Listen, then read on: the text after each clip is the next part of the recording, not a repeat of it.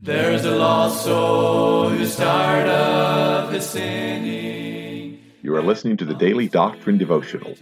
This is a daily podcast designed to teach and preach Bible doctrine each weekday throughout the year.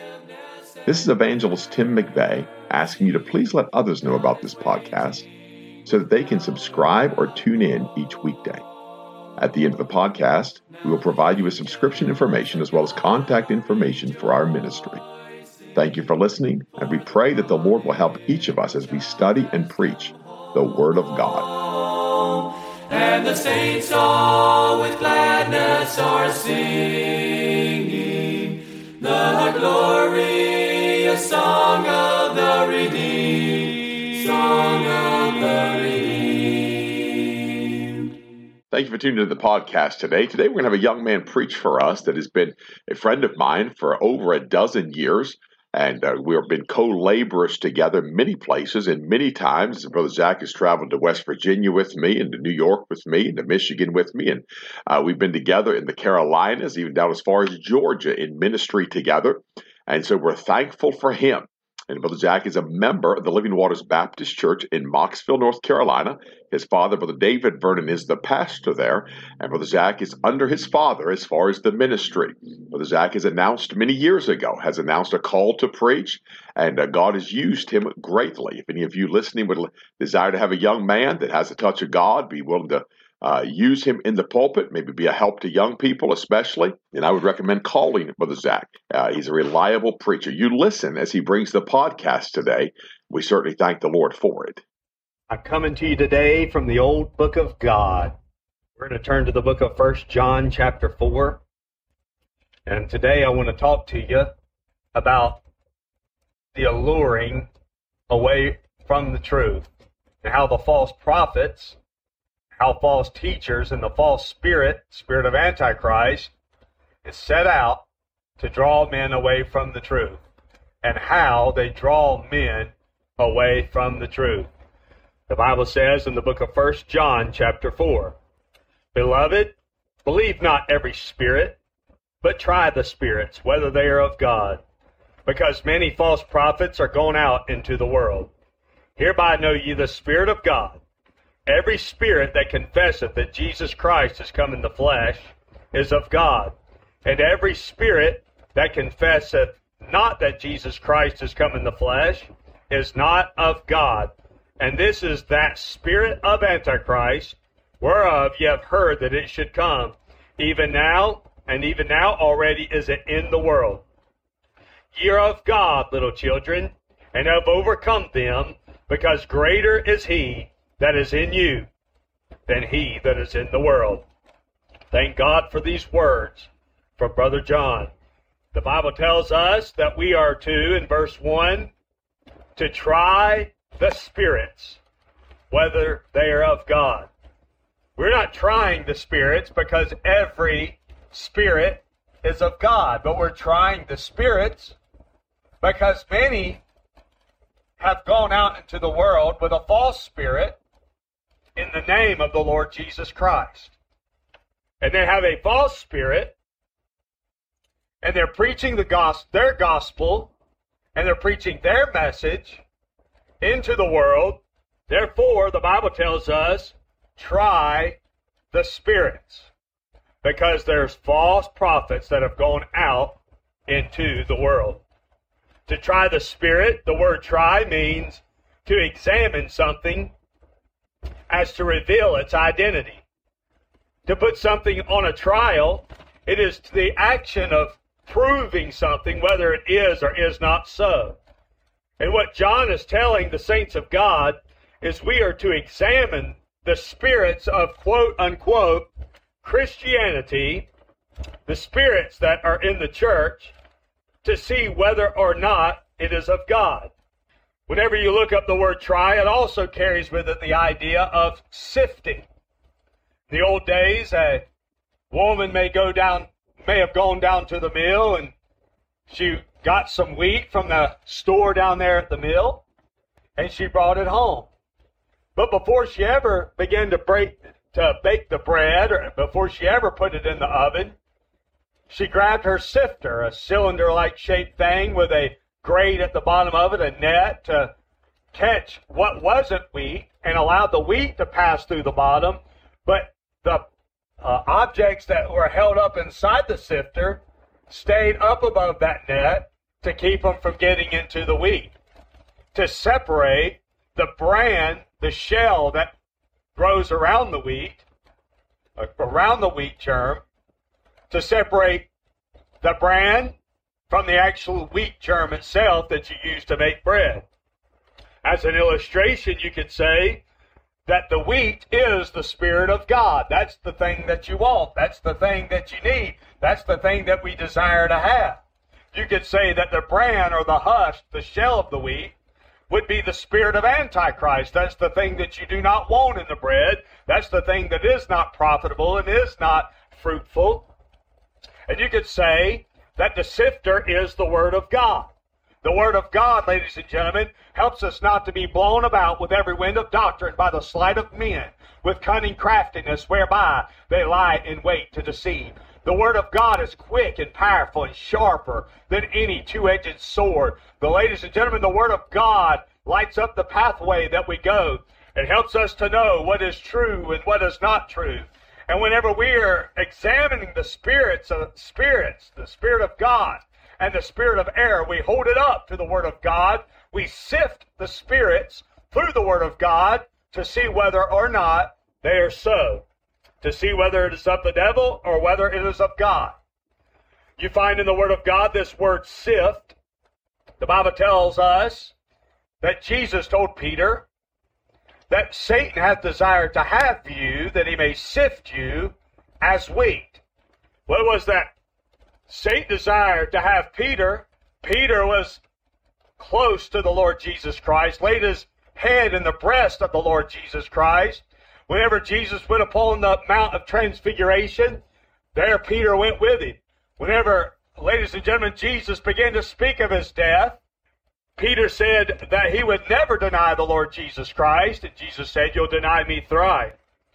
And Peter seemingly just seemed to love the Lord Jesus Christ. It was closer to him than any other man, but Satan desired to have him to prove whether or not Peter was so. And whenever he went through Satan's sifter, after he denied the Lord Jesus Christ, and all these things were said and done, when it all was over and it all had ended, there Peter came out on the other side, still possessing this faith, still full of the power of God, still desiring the Lord Jesus Christ. Why? Because after Satan had sifted Peter, there was something to Peter, and there really was faith there. Not only that, Job was also sifted of the devil to find out whether or not he was so. Satan said to the Lord, "Does Job fear God for naught? Hast thou not made a hedge about him, about all that he hath on every side? Hast thou not blessed the works of his hands, and his substance is increased in the land? But put forth thou now thine hand now, and touch all that he hath, and he will curse thee to thy face." Basically, the devil told the Lord that if you wasn't doing this for Job, he would curse you to your face. So the Lord allowed Satan to have his way with Job, and he smote him with boils from the top of his head down to his feet, and began to take his family, took all of his children, took all of his possessions. And at the last, his wife said, "Job, all this has happened to us. Why don't you curse God and die and get it over with?" He said, "Thou speak as a foolish woman speaketh. What? Should we receive good at the hand of God, and shall we not receive evil?" When Satan sifted Job, he sifted him to find out whether or not he was so. And whenever Job came out on the other side, he said, "Though I be tried, I shall come forth as gold." And whenever Job came out on the other end, he came forth as pure as gold. Why? Because he was sifted. That sifting removes the bad from the good. That sifting, ladies and gentlemen, they use that same term of sifting to speak of separating the impure metals from gold, to purify metals. Whenever you sift gold, you're separating the impure metals from the gold. And what we're doing is we're trying to sift, we're trying to separate what is real and what is not real, what is true and what is error, what is of God and what is of the devil. And John is telling us that we are to try the spirits to see whether or not they are of God. The saints of God ought to try the spirits to see whether people are of God and whether or not it is the spirit of truth or the spirit of error. Ladies and gentlemen, the sinners ought to take into consideration what is true and what is not true based on the Word of God. We are to try the spirits to see whether they are of God. Why? Because there are many people under the umbrella of Christianity that are false, that do not know God. Not only that, we are to filter doctrines through the Word of God. We are to filter false spirits out by the Word of God. Well, ladies and gentlemen, we are to examine the brethren by the Word of God to see whether or not they are of God or of the devil. How do you do that? The sifter is the Word of God. John is warning us in this passage of Scripture. He says, believe not every spirit. He's telling us not to be so naive as to believe that everything that is said in Jesus' name is so. Why? Because there's many people that misrepresent the Lord Jesus Christ. Not everything that uses Jesus' name is of God. Not everything that falls under the umbrella of Christianity is biblical Christianity. And we're to take the Word of God and to examine these things to see whether or not they're of God or of the devil. False prophets always misrepresent the truth in the name of the Lord Jesus Christ. Bear with me, because many false prophets, whenever they preach and whenever they teach, they will tell a whole lot of truth, but they always mix it with a big lie. And whenever false prophets preach, they preach a lot of truth, but it's all wrapped around a lie. The whole thing is a lie. But they say enough truth just to get people's attention. The Bible tells us in the book of 2 Corinthians, chapter 11, verse 1, the Bible says, would to God you could bear with me a little in my folly, and indeed bear with me, for I am jealous over you with a godly jealousy. For I have espoused to you one husband, that I may present you as a chaste virgin to Christ. But I fear lest by any means, as the serpent beguiled Eve through his subtlety, so your mind should be corrupted from the simplicity that is in Christ. For if he that cometh preacheth another Jesus, whom we have not preached, or if ye receive another spirit, which ye have not received, or another gospel, which ye have not accepted, ye might well bear with him. There's a lot of men that say, well, whether in pretense or in sincerity, I'm glad that the gospel is being preached. Well, ladies and gentlemen, let's examine that for a moment. What if that man is preaching a false gospel? What if that man's preaching a gospel that is not according to the Word of God? What if that man is preaching a gospel that is contrary to what Jesus and the apostles said? What if he preaches a gospel that is anti-repentance? What if he preaches a gospel that is works-based? What if he preaches a gospel that teaches men that they can work their way to heaven and they can work their way to salvation? What if that man is relaying that message? In that sense, when he's preaching a message contrary to the Word of God, we should not be happy that he's preaching that gospel. But yet the Bible said, let that man be accursed. There are many popular men that will use even Bible terminology, yet their gospel is contrary to the Word of God. And as a result, they have a false spirit. A false spirit. Not only that, these false prophets, the false spirit in the world today, these men, they have been exposed to the truth and rejected it. 1 John chapter 2, verse 18, little children, it is the last time, and as ye have heard, that Antichrist shall come. Even now are there many Antichrists, whereby we know that it is the last time. They went out from us, but they were not of us. For if they had been of us, they would no doubt have continued with us, but they went out that they might be made manifest that they were not all of us. He's telling the saints of God, you've heard already that there's going to be false Christianity. You've heard already that there's going to be a false message. Jesus Christ proclaimed that there would be a false message. he gave the parable of the wheat and the tares. Jesus Christ did, and he said a man sowed wheat in a field, and he said in the middle of the night a man came in and he sowed tares. And whenever the field grew up, and the wheat grew up, tares grew up amongst it. And that man said an enemy must have sowed this seed in the middle of the night while we were sleeping. An enemy of ours. And this was a parable given by the Lord Jesus Christ to expose that Jesus Christ and his apostles would come in and preach the truth.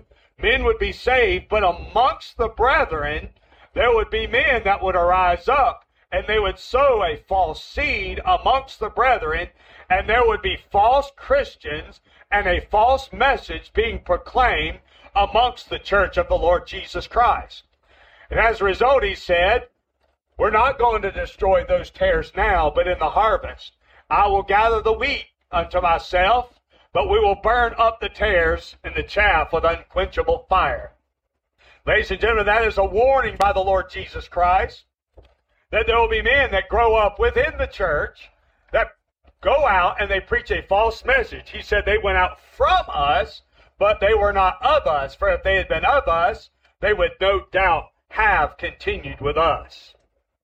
There's a lost soul who's tired of his sinning, and he longs to return to the Lord as he cries for forgiveness and mercy. God is waiting. You have been listening to the Daily Doctrine Podcast with Evangelist Tim McVeigh. For correspondence, please contact us through our website and someevangelists.com. and use the contact form to connect with us. You may also subscribe to the podcast through our website or search for Daily Doctrine Evangelist Tim McVeigh on iTunes, Google Podcasts, Spotify, Audible, or Amazon.